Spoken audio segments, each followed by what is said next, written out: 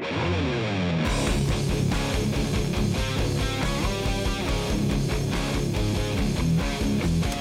contractor's journey to self-mastery requires discipline, integrity, and respect. Welcome to Hammer and Grind. All right, welcome back to the podcast. Today I got a special guest. I'm excited to have a conversation with him because there's some interesting things that he's developed, plus some other strategies that he's going to share with us. And so today I have on the show Ben Strout. Ben, why don't you just introduce yourself? Give us a little bit of background of who you are and how you came to this point. Absolutely. Yeah, thank you for having me on here. I'm really pumped to be on here to get to meet you guys and be part of what you've already got going on. So my background, I started as a carpenter in my dad's cabinet shop when I was in high school. And then while I was in architecture school, I actually was able to get my home builder's license. So that kind of actually slowed me down towards getting my architecture license because I actually spent a good amount of time as a contractor, as a home builder. And then I got my general contractor's license. And then I finally did get my architect's license about 5 years ago. Actually longer than that now, 7 years ago. And ever since, I've been in the process of developing a new system that allows people to add a second story on their home without them having to move out. So that's the thing that I wanted to talk most about today, but thanks for having me on your show. Yeah, absolutely. We actually met on TikTok, which surprisingly, I meet a lot of guests from TikTok. Say what you want about the Chinese and all that, but it's definitely been an app that's allowed a lot of people to come together and pass information. So you started out as a trim carpenter. Yep. And your dad had a cabinet shop, right? Yeah. So when I was in high school, my dad had those Strout Prestige cabinets, and we would go and just slap up box cabinets in people's homes, and you learn a lot. I think, honestly, from my perspective, that starting, in the detailed world of construction actually really helps a lot as far as like your understanding of how things go together. Because if you start in the framing world and start, where it's really rough, then you don't necessarily get a feel for how to make things go together really tight. But I think when you start backwards, where measuring to a 32nd of an inch, measuring real tight, it actually helps you when you start doing bigger things that you got a little bit more flexibility, but having that mindset of accuracy and true to spec dimensions on things really comes to play, and it helps you do a better job. Yeah, I started out I did it kind of completely backward. I started out as a superintendent for a private developer, and then moved up to a construction manager, and then actually went down and started working for one of our trim carpenters. I started working for him as a carpenter. There you go. And then, eventually carpenter. So kind of started out in management, went down to employee, back up to business owner. There you go. But doing finished carpentry, I would agree 100% with what you just said. When you it sets the ceiling, if you will, of like what, details are, like how detail oriented you need to be. And then anything below that, you can adjust according to the job or the price point or whatever. Yeah. I think the importance of that to me also comes in when you're thinking about like tolerances. So like when you're building a staircase, as a trim carpenter, you walk in and the first thing you do is you're checking all your framing, making sure that everything is true and that they haven't put things either too wide or too narrow for all the standard components that you're trying to bring into the project. Like knowing those things as an architect actually has been exceedingly helpful, because now, like, as I'm drawing things, I'm like, well, you get stair treads that are 36 inches long or whatever, and they're supposed to fit into a stairwell that's, going to be 38 inches wide. Like, that might work. It might not work. Like, you're going to have to, like, look at all these different components, and it really helps you have a mindset of how all the pieces fit together when you're building the project. Yeah, actually, and I totally forgot about this, but so another thing we have in common was when I was in high school, I took architectural drawing There you go. my junior senior year at T&I, and so I had like a 3 hour class. Also had mechanical drawing classes growing up, but I wanted to be an architect. That's what I thought I wanted to be, was an architect. Thought I was going to go to Ball State University, a very good, Yeah. prestigious architecture school. And my junior, I guess it was the beginning of my senior year, is when I realized or learned that you have to actually be good in school in order to get into college. And so, That's the problem. I didn't take the learning. I was good at it. I didn't, but the actual applying myself in education was something that I wasn't very good at. And I'll tell you something. But go ahead. Sorry. One of the things that I don't think they really stress enough in school is that you may or may not know, you may or may not need the stuff that you're learning. Like, I don't use advanced structures classes. I don't use any of that information anymore. Like, it was great, whatever. But the process of learning is what you learn. And so going through 5 years of college, learning how to learn and learning how to, okay, I need this information. How do I go get that information so that I can bring it to bear on the situation that we're working on right now? That's the main benefit of college to me. Like, now I'm very good at learning something new. Like, I can go and, oh, you want me to learn about, how the jam specifications work on this door system? Okay, well, where do I get that information?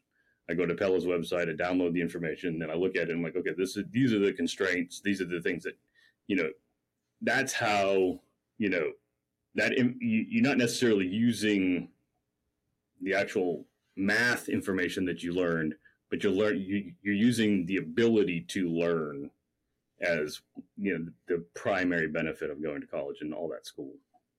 Well, yeah, and plus the stuff they teach in school is usually 2 or 3 years behind as far as, the latest trends or technology, because it has to go into print, has to be approved, it has to go in the books, and then all it pass, so it's like a 2 to 3, sometimes even 5 year lag of like what's really happening. So you're just getting kind of the basics of that. But absolutely, what I was saying earlier about and when I was in T&I, we had I don't know. Are you familiar with T&I, trades and industry, or whatever they used to call it? I'm kind of an old guy. No, that's okay. I mean, I feel like I've heard of it, but I don't really know it. Back when I was in high school, it was like a 3 hour class. It was 3 credit hours, or three classes, if you will. And it was like you could do automotive, or you could go do heat and air or electrical. It was in the trades, basically. Yeah. And so I did architectural drawing, and they would do and where I was at, they would do a class project and they would build a house. So our class would design the house, and then the building trades and the electricians and the heating and air, those classes would go build the house. That's cool. So it was like a multi-school project where they would build a house, right? Yeah. And so I learned, like, from a structural point, like from being an architect, you learn how to do a wall section, right? That's the most basic thing you do is a wall section. Yep. And so like that helped me understand construction as a whole that I really wouldn't use until probably almost 10 to 12 years later, when I came on as a superintendent, and I was looking at plans, blueprints, and I was trying to understand how things go together. It's like, oh yeah, I understand all this. This is a wall section. This is a detail. This is how this goes together. So really, that, even though I didn't go into college, that 2 years of T&I really helped set a foundation for the structural aspect. And then you couple that with the finish carpentry, like you were talking about earlier, like how to get to those specific details. I think that really made it, for me at least, kind of a well-rounded, understanding of construction. Obviously, you went on to be an actual architect. Yep. Right. Got your license and all that stuff. So do you with your architecture, what do you focus on mainly?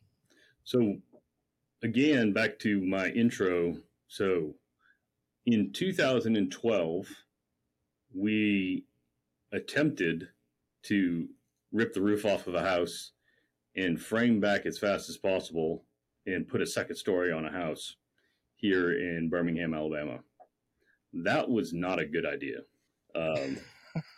That was the beginning of an epic failure that I would have said would have ended my decision to ever do that again in that moment. And I said, that's too hard, because we basically ripped the roof off of the house. It started raining. It rained for 2 weeks. And oh, wow. We lost everything in the house, like all the sheetrock, all the insulation. By proxy, wound up having to pull all the electrical. I mean, like everything that got wet wound up having to be replaced. And so we basically gutted the main level down to the studs and had to start over on the main level, which we did not have a budget for. And, there was a scene in the middle of the night one night when we were trying to keep tarps on the thing where, my business partner actually like stepped into the valley of the roof on a tarp, and it's raining. And that's also known as a water slide. And he went shooting off into the distance and almost died. Wow. But somehow survived. We made it through the thing, but, cost us upwards of $100,000 to fix the situation. And so from that, I was like, you know what? I'm never doing that again. And then one night, I'm sitting on my couch after somebody else has requested for us to do it again. And I'm like, if I was going to do it again, how would I do it where I wouldn't put the house at risk? And it just kind of came to me in a flash. I was like, there's no reason to take the old roof off before you have the shell of the new roof in place. Like, you want to have the whole house completely in the dry before you take the old roof off. There's no reason to take it off. Like, you got to figure out a way to build the shell before you take the old roof off. And that's what we came up with. So we actually developed a system that allows these point loads around the perimeter of the house to carry a perimeter beam that holds the entire shell of the second story of a house before you take the roof off. And then you get the whole thing in the dry, completely dried in, and we call it the another story, second story system. And the last thing you do is take the roof off, throw it out the window, and then you all of a sudden you have a shell, and you put your floor in, put your walls in. You build it kind of backwards from what you typically do, but it protects the house from ever getting any exposure. And the best part about it is that the homeowners that are living there don't actually have to move out. It's more like you're doing work on their neighbor's house. It's kind of annoying that there's construction going on their property, but outside of that, like, you're not breaking through to the main level at all until the last portion of the project. And so you're actually building a whole house on top of their house. And then, like, as a magic act at the end, you cut the stairs in, and all of a sudden they have a whole new second story on their house. And it's amazing. Yeah, I definitely want to get into this. I want to put this in the parking lot for a second, because Yep. I want to talk about a couple other things, but we're going to come back and talk to that, more in detail. And which is no worries. So that's you think your architectural background helped you design that, or do you think that really had no play in that at all? I think that people like to put this hard line between architecture and construction that doesn't exist. They're the same thing to me. Like, I don't think of what I do on a daily basis as any different than what I used to do. It's just digital now. So, like, me putting together a house in the computer, emotionally, physically, like, psycho-spiritually, whatever, all feels the same as me going and picking up a skill saw and cutting the plywood and putting it together. Like, it's the same thing to me. And I think that also really resonates with the people that I work with, because, I'm out on the site with the contractors, with the carpenters, and I'm like, getting their feedback on how they would put it together. And then they're like, yeah, but what about this? And I'm like, yeah, let's do it this way. And working with them, helping them understand that, like, I actually understand how to build this thing. I could come and do this, but it's better for me to go and draw this for you to build it. And so really, I get a lot of street credit with all the guys that I work with because I know how to build things. Well, yeah, but so don't you think that's because of the fact that you started out as a trim carpenter, worked on homes, and then you became an architect? I mean, because there's people that go to school to be an architect who's never handled a power tool in their life, right? And obviously there's a disconnect between that. So 100%. I mean, for your situation, that's a definite bonus. But we all, I mean, I'm sure you've heard, like, we all joke about, oh, it works on paper, but it doesn't work in real life. Right. Like, we've all heard that between architects and engineers and the contractors. So you have a unique perspective because you've done both sides of it. Which obviously helps you out.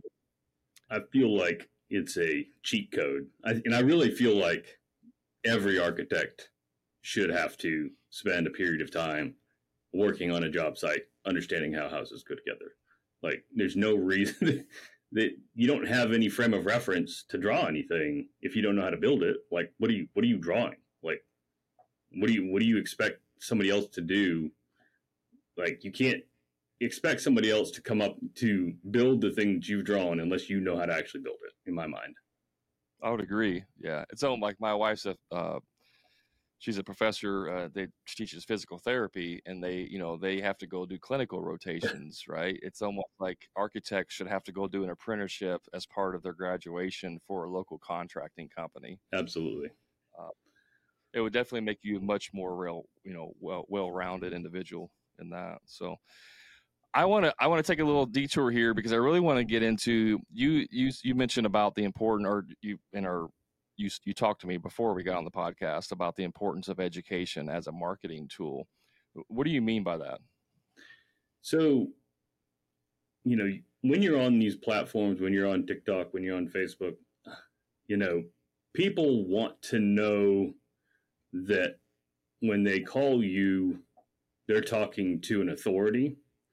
And the best way to position yourself as an authority in your space is to teach other people things, whatever it is that you're teaching. If you're on if you're on a platform and you're telling them how to, adjust their doors or how to, do something special to their home, like, that's the best way to begin gaining a position of authority where people believe that what you're saying is true, is to teach. And I mean, that's honestly, like, been my philosophy with getting employees. My philosophy with any amount of, like, business is I look at myself first as a teacher, and then as, a business person, and then as, the different parts and pieces. Like I'm always looking at it from an opportunity to, like, how do I teach something to somebody so that they can win? It's a I do, we do, you do kind of mindset with all of the different people that I work with. And that actually helps people understand that, you're trying to help them learn something. And then once people get, like, this mindset that if I give away all my good stuff, that then they're not going to pay me to keep teaching them stuff. It's like, no, that's not how that works at all.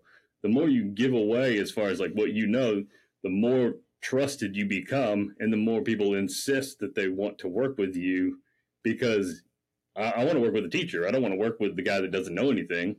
And so that's been my philosophy. I agree 100% with you. I mean, obviously, coming from being a contractor to now a business coach for contractors, one of the reasons why I made this transition is because of what you said, which is teaching is something that I'm passionate about, right? Helping others be the best version of themselves. That's just my kind of mantra, and I label that as self-mastery. And so, I struggle, this may get into our next topic, which is, stay on the good side of being a trusted advisor. But, like, can you give away too much information, right? If from a coaching perspective, obviously, I don't want to give away all of the stuff for free because this is just how people think. Yep. I'm not saying this is true. This is just how people think.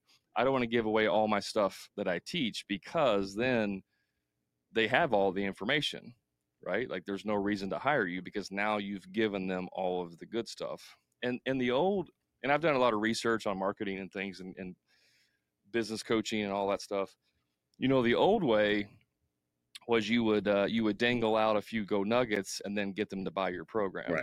Right. But then with the invention of YouTube and TikTok and everything, people who are not teachers, people who actually have nothing to sell you, who are just sharing their knowledge, are essentially giving away a lot of that information that was, gatekeeps behind this program. And so now it's like there's almost too much information. Right. Like you could probably, again, I'm not an architect, but with my limited experience with architecture, you could go online and learn everything you need to know to become an architect, minus the licensing. It's all out there. Yeah. There isn't, all the information is out there. Yep. So as a teacher, you're not actually necessarily telling anybody anything new.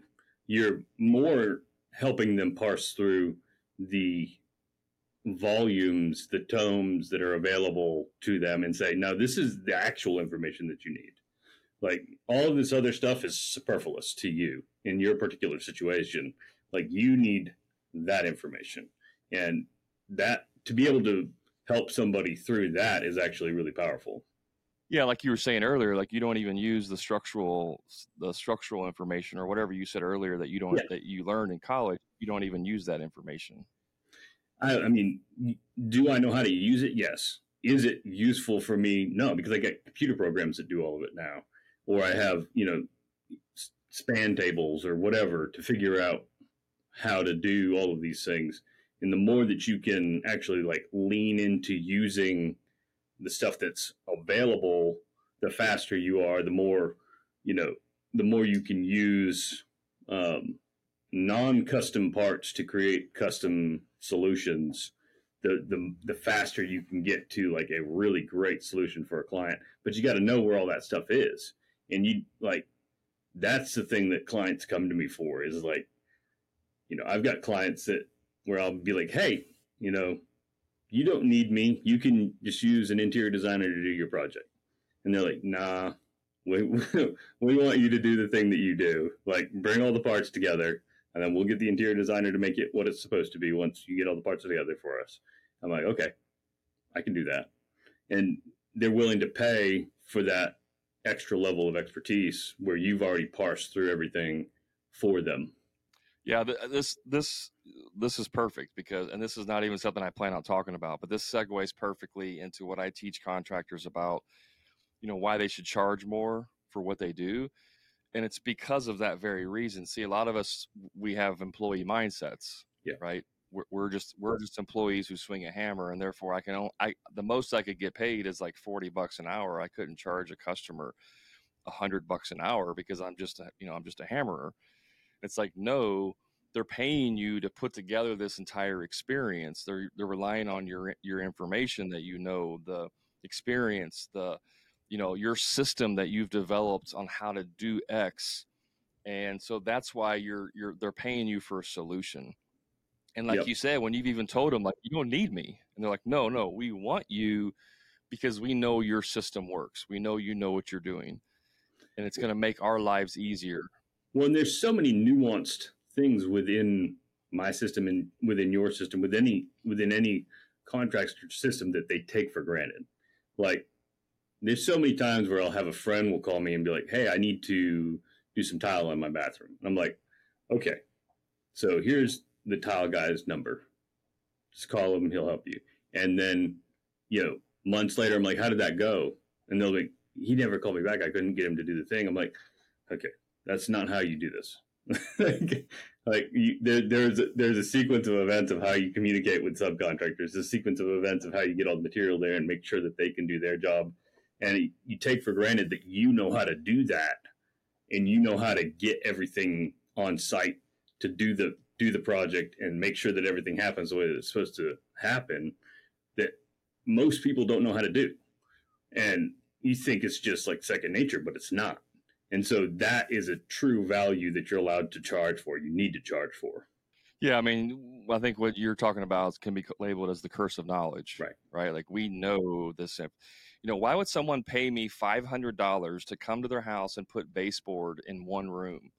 I mean, baseboard's easy to install. Right. It's like to you, but to the 80-year-old lady who's absolutely terrified of a chop saw, she's not going to do that, and she will gladly pay you that much money to make sure it's done right.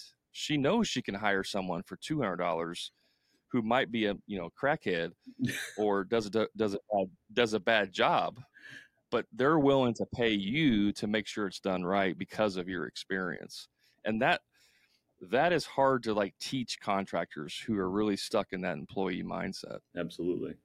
Well, and then the more you're able to facilitate, I guess that's been the beauty part about being an architect, is that now I get to put all of the thoughts of like how to put the thing together with all of the components of knowing how to build a building, and then creating a very cohesive documentation of what everything is going to be. And, our final set of construction documents are like, they are an awesome playbook. They are just like, all the information is there. If you do this, we're going to win. We're all going to win together. Just if we all stick to this set of documents together, like here's the contract documents, go. And people love working with me because of that, because they know that like they have everything that they need to win. Because that's at the end of the day, contractors just want to go win. Homeowners want to win. We all just want to go and do the project, get it done, have it be what we wanted it to be, and then everybody goes home and everybody gets paid. I'm like, that's just so simple. But the more you can help other people get what they want, the more you can charge for what you're doing. Yeah, exactly. Yeah, because they're really paying for you for things not to go wrong. Right. That makes exactly sense, right. That's exactly right. Like opening up your second story and then rain for 2 weeks and destroying the entire house. We just finished one where I went to the job site twice, and it was just to see. And I was like, oh, okay, everything's fine. Well, all right. And that was like the best one we've ever done. And it was magical, because I was like, they had everything that they needed to succeed. Like they had all the information that they needed. They had everything specified. They had all the tile picked out, all the cabinets picked out, all the different components they were all there. They were ready to go when the project needed them. And it was just like, I felt like a symphony conductor. It was just like, and I'm barely moving my hand, and everybody's doing what they're supposed to be doing, and it's just beautiful, and then it's done. And then you have this like, oh, well, that was wonderful. And just honestly magical for the homeowners. And I love being part of that. I'm taking notes here. The whole symphony conductor is symphony. I said that's a hard word for me to say. Symphony conductor, or orchestra conductor, whatever. Like that paints a picture of how it should be as a business owner. Now, obviously, some people may be starting out. They may be one or two man. They're still working on the tools a little bit. But really, the ultimate goal is that everybody's doing the work, and you're just kind of, small movements to make sure they're doing their execution, but you're really not participating in the activities. Right. What did it take for you to get to that point, to where you're just the conductor? I mean, I don't know how you would shortcut the situation, honestly. Like, I think that there are probably ways to shortcut it, but at the end of the day, like you have to grunt through all of the different parts. Like you have to fail a lot to learn. Like I've never been really very good at learning from somebody else's mistakes. Like I like to think that I can look at it and be like, oh, I shouldn't do it like that, whatever. But at the end of the day, like the ones that like punch you in the pocketbook, you're like, oh, I'm going to have to learn how to never do that again. Or like know that like when I'm communicating about a certain component of a project, like to lean in and be like, no, you need to listen to me on this part. This thing right here. This is the hinge pin of the entire project. Like, I know it doesn't look like it, but it is. And so if we get this wrong, nothing else matters.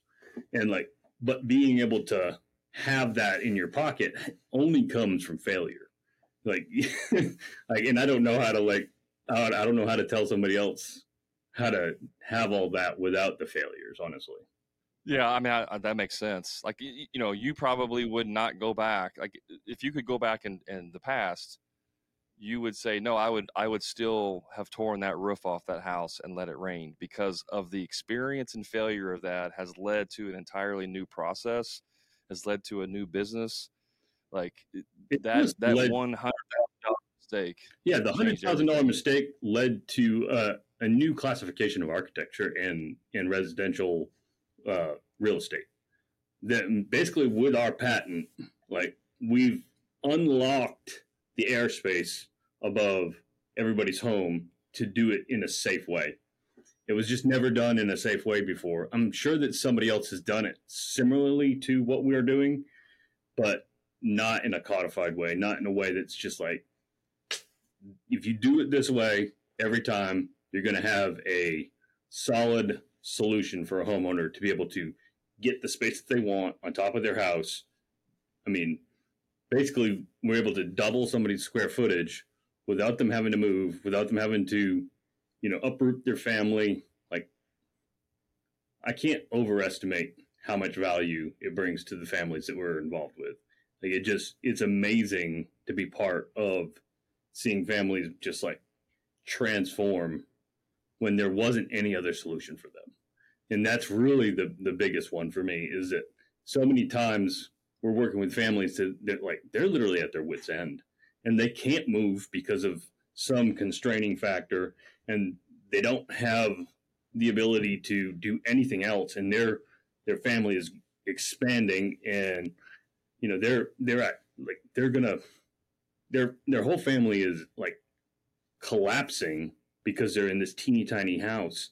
And then all of a sudden we're able to give them this space and let them expand into this life. And it's just like, you go back and see them a year later and you're like, oh my gosh, it's not the same family. Like, we changed their lives. And that makes it like really, really worthwhile to be part of it. And you would not have any of those experiences without that $100,000 mistake. Exactly. So the failure side of that definitely creeps in. I know we keep trying to creep into the another story. I'm sorry, it's what I love. So we're going to get there. I promise, listeners. I promise we're getting there next. But I really want to talk about what you said about how to stay on the good side of the trusted advisor line. What do you mean by that? So there's so much of our industry where people have been injured, and there's so much trauma related to the scale of injury that happens within our industry, because people have negative experiences with contractors, and invariably they're very expensive and they're very painful for people to deal with. And so the trust level for people that are getting into construction, that are getting into, this industry, is very low. And so you're coming into a situation where people are, their guard is up, and they're expecting to have a negative experience based on what you either heard or they've personally experienced from other projects that they've been part of. And you have to, it has been my experience that as long as you can stay on the side of the client where they believe and that you believe that what you're doing is acting in their best interest at all times, then you can win in this industry. Hey, just a quick timeout from the show. In the next 30 seconds, I'm going to tell you exactly how you can transform your contracting business.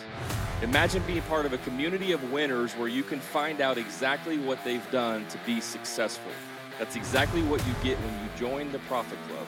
But it's not just a community. You get lifetime access to all of my course-related material, including all future material that I add. But wait, there's more.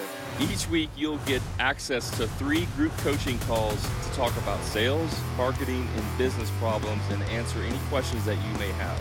Still not convinced? How about personalized one-on-one coaching to help you overcome your limits? And here's my promise to you. I guarantee you will double your investment within 90 days, or I personally will work with you one-on-one until you do. So don't wait. Elevate your game with the Profit Club today. Now let's get back to the show. Now, that may be charging more than everybody else because it allows you to do the job properly. But at the end of the day, you have to be able to look the client in the face and say, I would rather you go find somebody else than me tell you to do it the wrong way. Like me cut corners, me do something where I'm going to injure you. Like at the end of the day, like the project's going to cost X number of dollars to do. You don't have the budget. I'm going to tell you up front, even if that means that I don't get the project. You know, if somebody comes to me and says, you know, hey, like my home needs to do this, this, and this. And I'm like, yeah, we can do 2 of those, but we're not going to get all of that. And being okay with the client saying no, giving them the truth and letting them decide for themselves is the best thing at all times. And then the chips fall where they may from that. So that allows your clients to be like, you know what? Ben says it's going to be more expensive than this guy who just lied to me over here. But I believe that he's telling me the truth. And so, like, I'm going to go with him anyways, even though he's more expensive. Or, you know, it's hard to tell you all of the individual circumstances where this comes to play, but just staying as your client's advocate, as your, you know, as kind of the fiduciary responsibility that you have to each of your clients, being willing to tell them the truth, whether or not that means that you get the job. And that actually winds up getting you way more work and the type of work that you will actually enjoy and the type of clients that will invite you to dinner when you're done. So if I had to kind of paraphrase, it sounds like you're saying, one, don't lie to them. Yeah. Don't tell them you can do a job for $40,000 if you know it's going to cost $60,000, and then plan on change ordering it halfway through. And obviously not just saying things to get the sale because you need the money or because you need the sale, but actually have an integrity around the fact of like, hey, this is the pros and cons. You know, I may not be the best guy for this job. Or, you know, I know you want to save money, but truly believe that if you spend the extra money on this, it's going to make the product 10 times better or the result 10 times better. But over here, we can save some money because it's not that big a deal. Does that sound kind of, did I paraphrase that right? Or did I mess that all up? It's just integrity, having integrity as much as possible and letting that shine through on what you're doing, even if that means injury, like in the short run, it comes back around, like, and people see it. Like, you think that people aren't watching when you make something that looks like a small integrity glitch. Like, people see it and you know it. And if you can't lay your head on your pillow at night with good conscience about how you've responded to each of the different parts of the project, like, that's a problem. And that's a problem for you. And it's going to come through at some point in time. Like, the golden rule is the rule for a reason. Like, you got to treat people the way that you would want to be treated, and it will come back. Like, when you have a subcontractor that, like, goes into the world for you because he knows that you're going to continue to do a good job by him. Like, who are you going to call, next time when another project comes around? It's like you're going to call the guy that went and did more than was expected of him because that was what the job needed and helped you through a certain, but also the other way around. Like you see that the subcontractor didn't have enough baked into his price, and you say, you know what, I'm going to go to bat for you with the homeowner and say, look, this wasn't, we didn't have enough. And so now we have that conversation, and, all of these things are hard, but you do the hard thing and then everything else is easier. Yeah. Or I'm just going to take it out of my profits and give you an extra $2,000 because we can't get it from the homeowner, but I'm going to take care of you because I don't want to lose you. And that also applies to employees. Yep. 100%. Because I remember we used to do some service work and some like handyman stuff too. And my nephew was working for me when he was like 18 years old, and all he was doing is pressure washing this lady's driveway. And she was a bit of a Karen. Mm-hmm. I'll just say that. But she called me like halfway through the day and was like, or maybe it was the end of that day and we were supposed to come back and do some more stuff. And she said, I don't want your nephew to come back because he didn't really do a very good job. And I was like, well, if that's the case, then we're not coming back at all. Like, if he can't come back, then we're not coming back because he's an employee of mine. And, and just like when you stand up for your employees like that, mm-hmm. now they're going to do that for you versus you throwing them under the bus. Yeah. And you take the customer side over your employee side when they're telling you, no, that's not what they said. That's not the conversation we had, and you're just throwing them under the bus. So that applies in all relationships, basically. Yeah. And that's the mark of a good leader too, is there's no one size fits all for anything. And so you have to bring discretion and integrity to every conversation that you have, and knowing like I can handle this contractor this way and I can handle this employee this way. And you have to tailor the way that you communicate as a leader specific to the audience for each audience.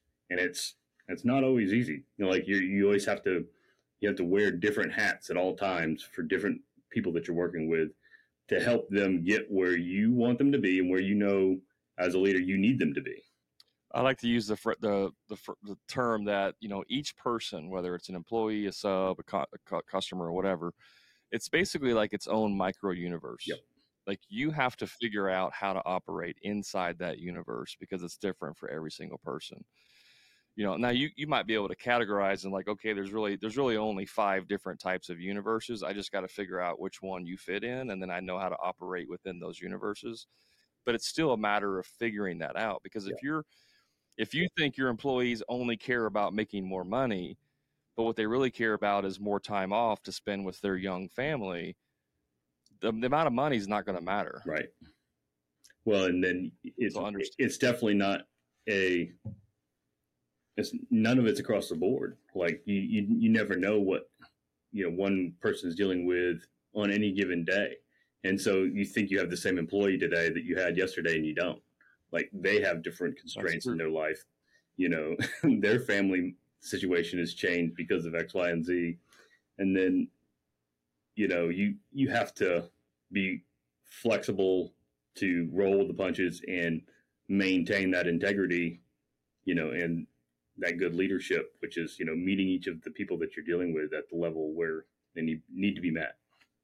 Yeah, I think you would be better off as a business owner if you had a strong human relations background versus the technical side. Absolutely. Like you would be better if you didn't know how to swing a hammer. You've never swung a hammer whatsoever, but you knew how to handle people, how to deal with emotional intelligence, how to have all those conversations. You would do much better in building your team versus the other way around, which is how most of us are. We're craftsmen, but we have no idea about the human resources or the human element of it. No, soft skills, especially today, are superpower. That's your superpower. Like you've got to have soft skills with every relationship that you're in, and that's That's the only way you're going to win in business. So soft skills in accounting, that's what you need to do if you're going to win at business. Like, but you can hire out accounting, right? That's pretty easy to delegate accounting. You need to know what you're measuring in your soft skills. The soft skills is a interpersonal skill that you have to develop. Yeah. There's no, I watch a 10-minute video and now I'm a good, leader in soft skills. It's like you have to actually develop this. Absolutely. And I think that's what most contractors get stuck with, because to them it's the wall goes like this and the floor goes like this and the roof goes like this. What do you mean you are not you don't want to work today? Like, well, I don't understand. Right. Well, because my mom just died yesterday. That's why I don't want to work today. Ooh, it's some of that stuff blows my mind. Absolutely. Yeah. I mean, I had an experience like that earlier on in my career, actually, when my dad passed, and I got little grace from some of my business partners, and I was like, you know what? I'm going to find a different place to work. It was just like you find out people's actual motivations in those moments and say, wow, that's good to know. Now I know. But you also take notes, and like, that's really important. Like that guy's wife just had a miscarriage. Like, that's really hard. Like, you need to let him have as much bandwidth as he needs to deal with everything that's going on with that. And that's not for you to judge as to like what that is even. And so that becomes like part of your job as a leader, is just to like understand the nuances of those kind of situations. Yeah, absolutely. I remember when I had two brothers that worked for me. They were brothers, and it worked out well because they didn't, they worked well together. They didn't like fight when they worked together like some siblings. But I think it was their mother's house caught on fire or burnt. Something, it wasn't like a death, but it was something tragic. And they called me, mid-morning, hey, we need to go help my mom. And so I knew instantly I was going to lose two of them. Yeah. Because it's their mom. Yeah. Right. And so like, I was like, yeah, go ahead. You got to take care of your family. Go leave. Did it cause more problems for me? Absolutely. But was that the right thing to do? Yeah. Absolutely. But right? It comes back around too, though. Like now they know that you've got their back. And so when you have to call down a favor later, they're like, you know what? He had my back when things were hard. In that circumstance, like, I know that I can trust. I mean, this is back to that trusted advisor mindset. Right. Trusted advisor with your employees and trusted advisor with your clients. And the more you can put yourself into that position of like, okay, I can see how I would respond in that circumstance, like being able to actually like have that empathy and understand how people are feeling in a given circumstance, like, that goes a really long way in your leadership role. Absolutely. Yeah. Well, let's shift to the main thing we've been teasing about the whole time. Another Story. Absolutely. What's the name of your company? Right? Another Story. Is that correct? Anotherstory.com. And we actually got the domain, which wasn't free, but we're happy about that. How things I hate that. You started on the blackmail domain people. No, gosh. Yeah.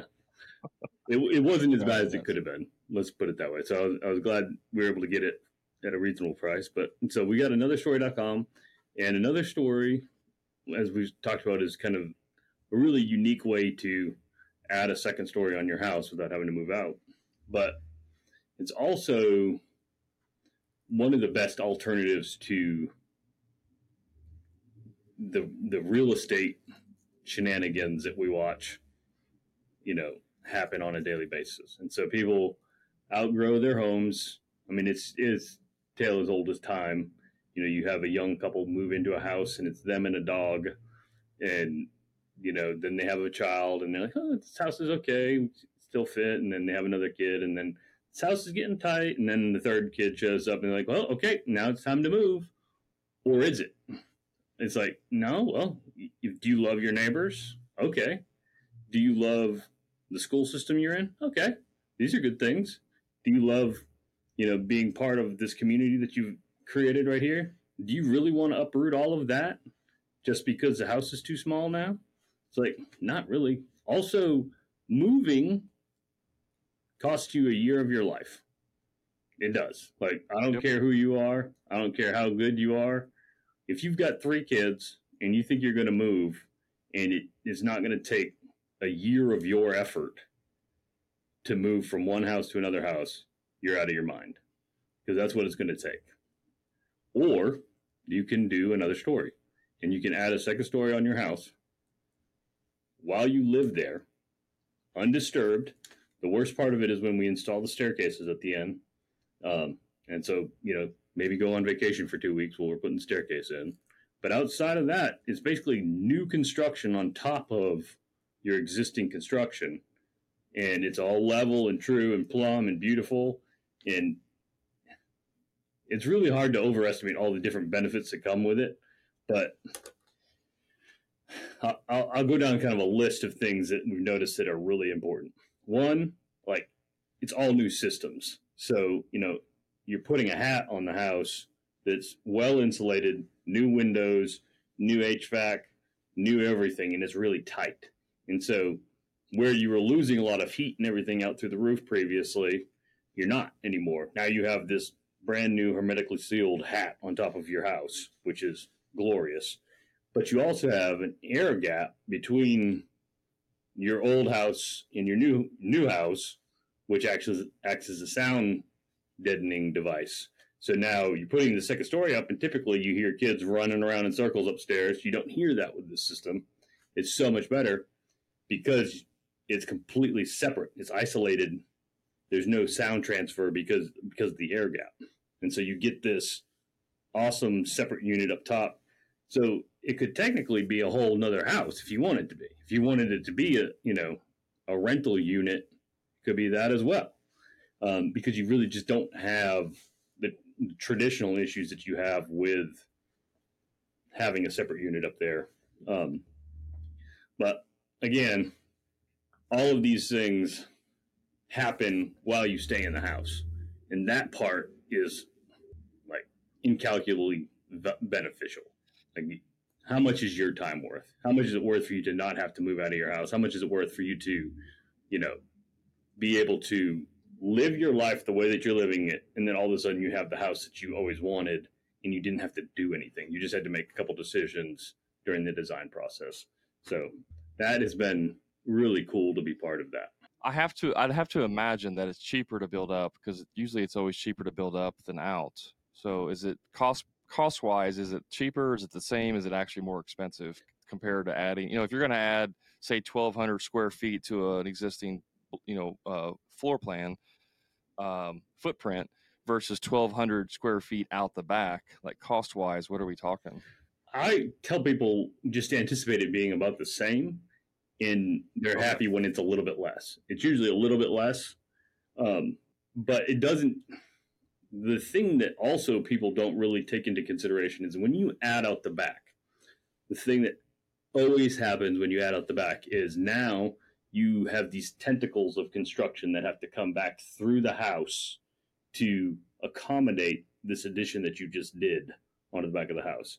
And so that means either you have to rework a bedroom, you have to make a new hallway, you have to do these other things to accommodate this thing that you've added on, that you don't get any benefit from those additional costs of those tentacles that come back through the house. So those tentacles are just added cost to the cost of construction that you get nothing from. Whereas with a second story, the hardest part is determining where you're going to put that staircase. If there's an obvious place to put it, stack it on top of where the basement stairs are, which is the best. Like, okay, we got basement stairs, great. You don't even have to have a conversation. That's where the stairs are going to go. But if it's like, okay, the living room is kind of big, we're going to put it over here in the corner.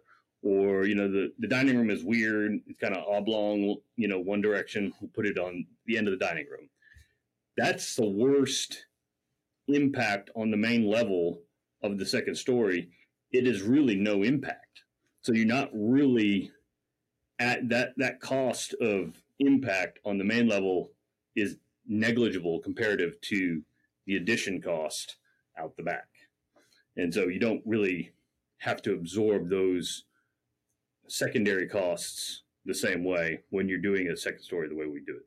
So instantly my brain goes, okay, what about the mechanicals? How are you doing electrical? Completely different system. Is the HVAC its own unit? Like, how are you doing the mechanical side of it? All of it. Yeah, it's all brand new.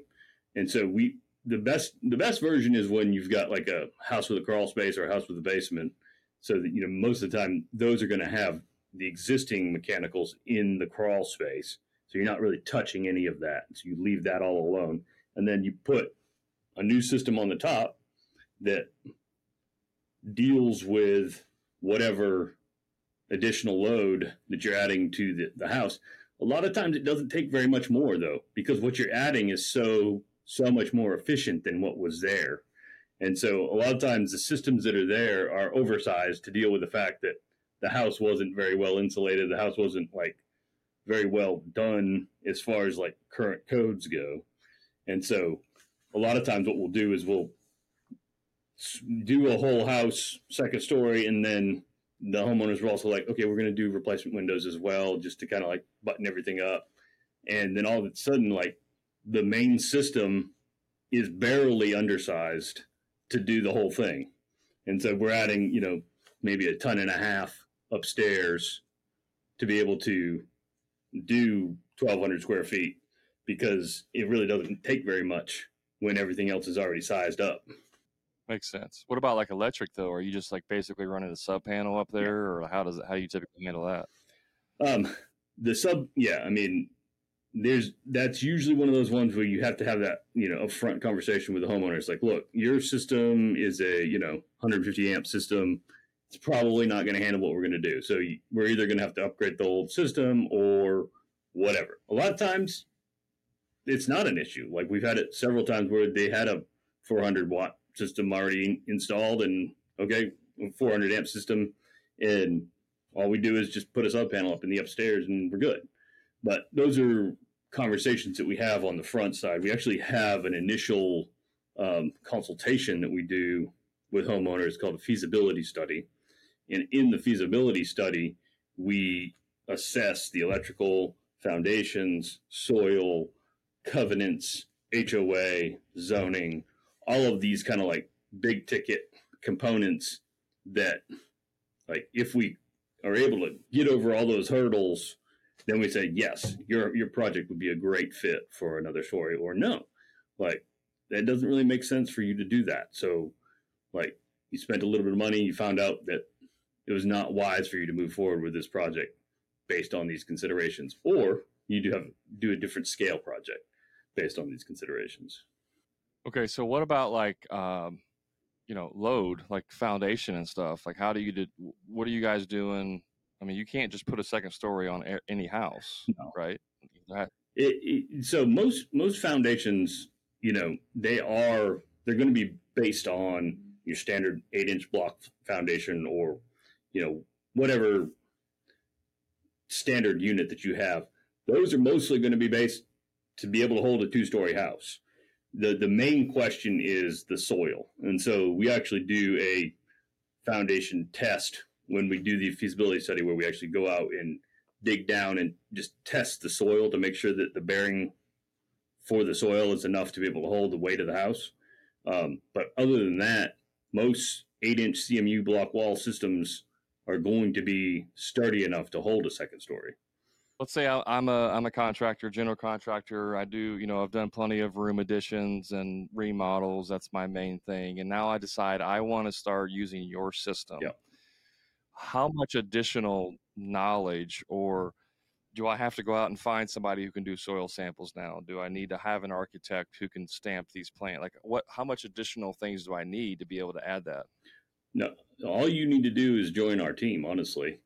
So the way that we're setting it up is that we're doing the architectural drawings for any given contractor in the various markets across the United States. We're beginning to expand right now. But we do all the front end alignment for the contractor to make sure that the projects will work. and then they act as our point of contact on the ground in the various markets. And so if you're interested in being a contractor, we actually have a contractor page on the website. It's right in the drop down on the website where you can go in, put in your information, and then make sure that you check all the boxes as far as like experience. There's a bunch of different stuff on there. I wouldn't get all into that, but just basically making sure that you have enough insurance and training to be able to be, the person that can do this. But then we actually develop the plans with you, with your clients that we help you source.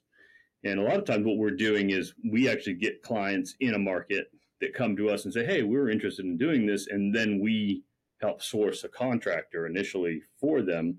It's even better if we have a contractor come to us and then we're able to help them get clients using our system. So not only have you developed, and I'm assuming you sell the brackets that you use for that, the physical part of it, but you also have the support system in terms of the architectural drawings, all of that stuff. Is it like a monthly service? Is it a per project pricing? Like how do people pay for that? It's a per project licensing fee for using the Another Story system.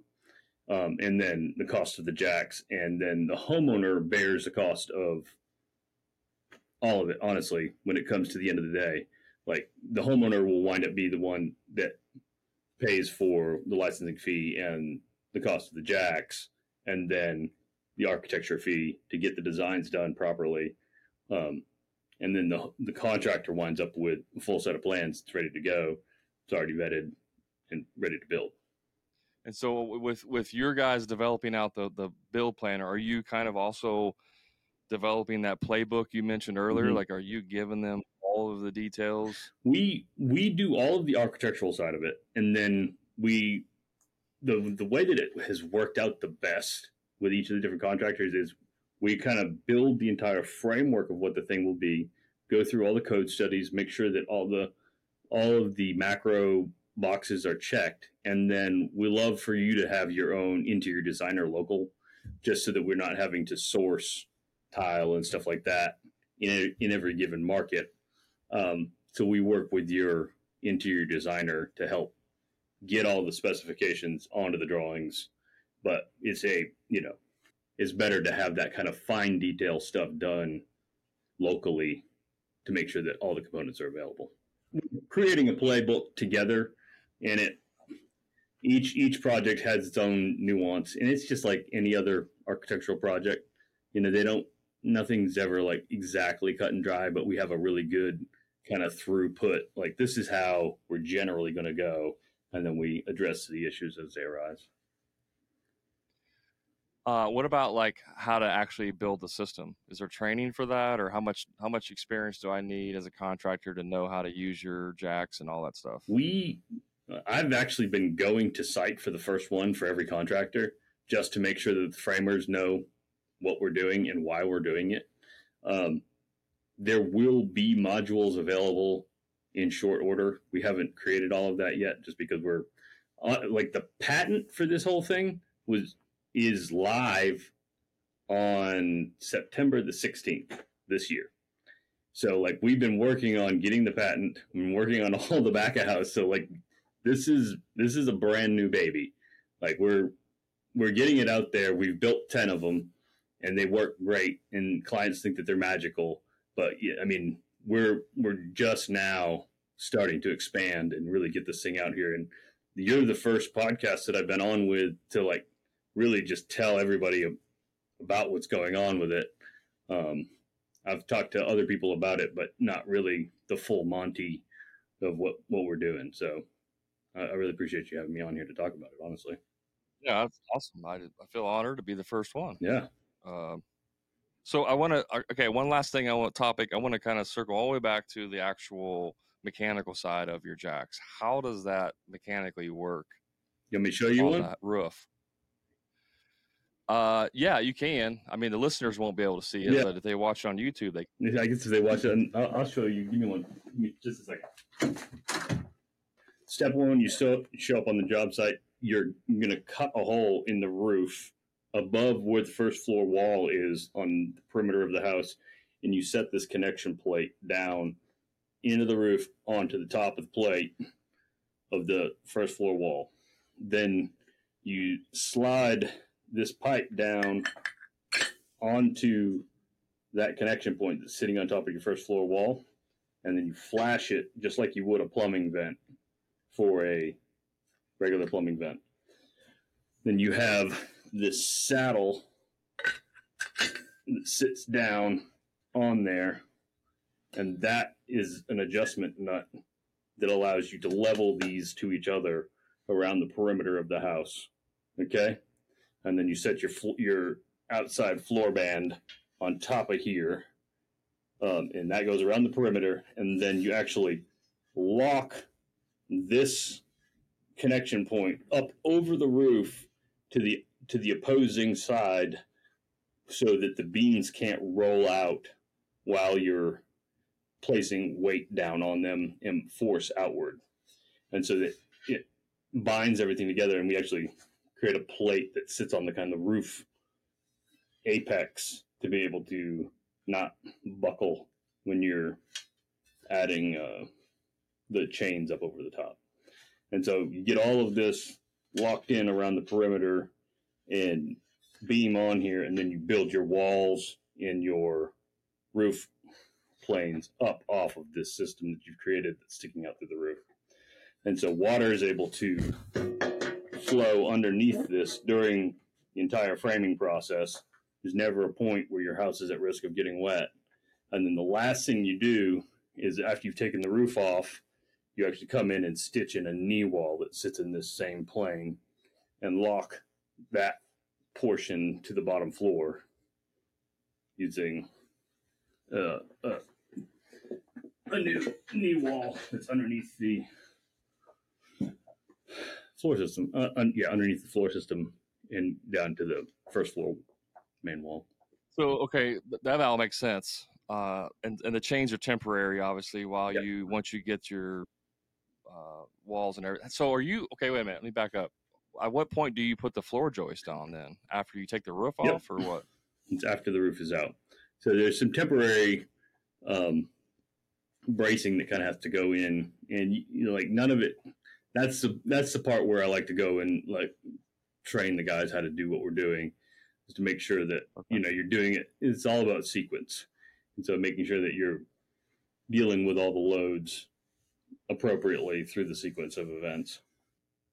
It's on a typical like a rectangle house, like 2,000 square foot house. Would you just have like 4 of those, one in each corner, or is there like one in the middle, or how many typically? Typically, we're doing one every 8 feet, just to make sure that we're not putting too much load at any given point. And what about transferring the load through the first floor? Yeah. You got to have a beam in the wall. You got to have a stud in the wall. Like, how does that work? So we like to have contractors place them where there's going to be like at least a single jack stud. So on the corners of windows, at the corners of the house, places where there's obvious, like, okay, you're generally gonna have a through plane that's gonna have load bearing all the way to the ground, because you don't want to crunch that top plate if you can avoid it, obviously. But the whole system, all of the jacks do remain, but they become somewhat redundant by the time you put the entire wall in underneath the floor system, so that you don't have to worry about it's not, the whole thing isn't just being held on load points, but when you're done, it's load planes and shear planes and everything. Because does the knee wall actually have load bearing capacity on that too, or is it just facade? Okay, so the knee wall does actually carry the load as well. Yep, and then that also brings the full shear value that you need to bring, so that the thing can't shift related to the main level. Gotcha. So you got the beam going across, the knee wall comes in underneath it, in a kind of a way, it kind of acts like a header, sort of, for carrying that load across all of the studs. Okay. Yeah. Interesting. And so what's the height difference between like the top of the plate and the bottom of the floor? How much are we talking there? It varies per project, and that really is one of those kind of custom components. We send out the pipes pre-cut to the midpoint of the property. And so like some houses you need a 6-inch piece of pipe, and other houses you need a 14-inch piece of pipe. And it really just is a per project kind of scenario. And it's going to be based on the differential between where the top plate is and the bottom in the plane of the roof. And so that varies dramatically. The roof pitch is going to... Yeah, the roof pitch. So the roof pitch, I imagine, would adjust that as well. Yeah. Makes sense.